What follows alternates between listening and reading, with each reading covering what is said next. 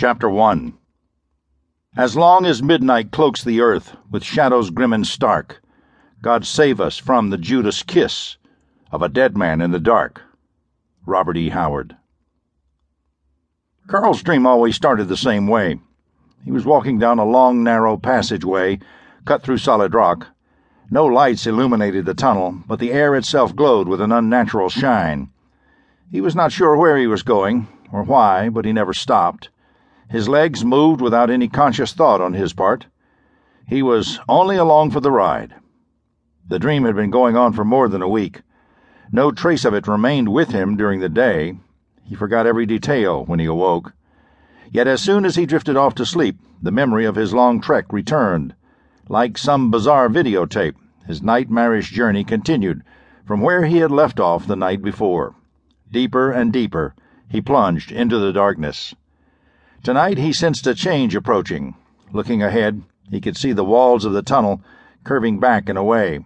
The passage was coming to an end. A shiver of fear ran through his body. Carl wasn't sure he wanted to know who or what waited at the mouth of the corridor.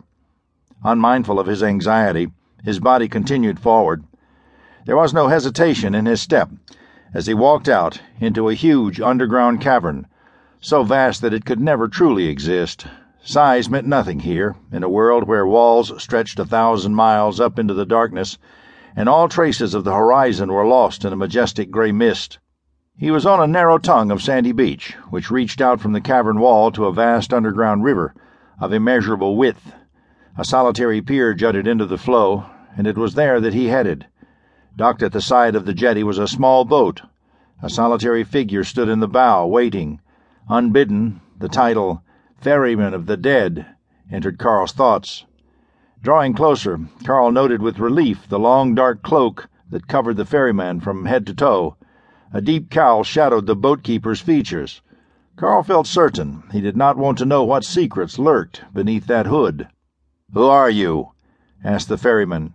His lifeless voice rang hollow in the emptiness. "I am the one who is called," replied Carl, the words not his own.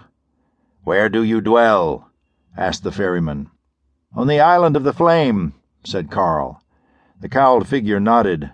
"What is the secret of the bark?" "The ferry came from the boatyard of the gods. You found it there in pieces, much like the dismembered body of Osiris. Only through the use of the art of magic was it rebuilt." "I bow to your knowledge," said the ferryman. "I will take you to the island of the magician." Carl climbed into the bark and took a seat on the bench at the front of the boat. Using a long pole, the ferryman pushed the vessel away from the dock and into the sluggish flow of the river. A strong current took hold of the bark, and within seconds they were out of sight of the shore. A thin mist rose from the dark surface of the water, making it difficult to see. In the distance, Carl could faintly make out huge shapes moving in the fog. "The entrance to the underworld and the judgment of the dead," said the ferryman, answering Carl's unspoken question. "Is that where we're going?" said Carl, surprised to find he could speak on his own.